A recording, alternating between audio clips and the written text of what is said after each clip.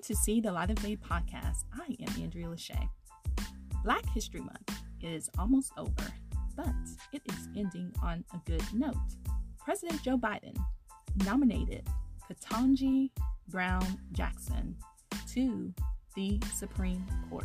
Hopefully I said her name right. Mrs. Jackson has served 8 years as a federal trial court judge. Last June, she was confirmed for the seat on the U.S. Court of Appeals for D.C.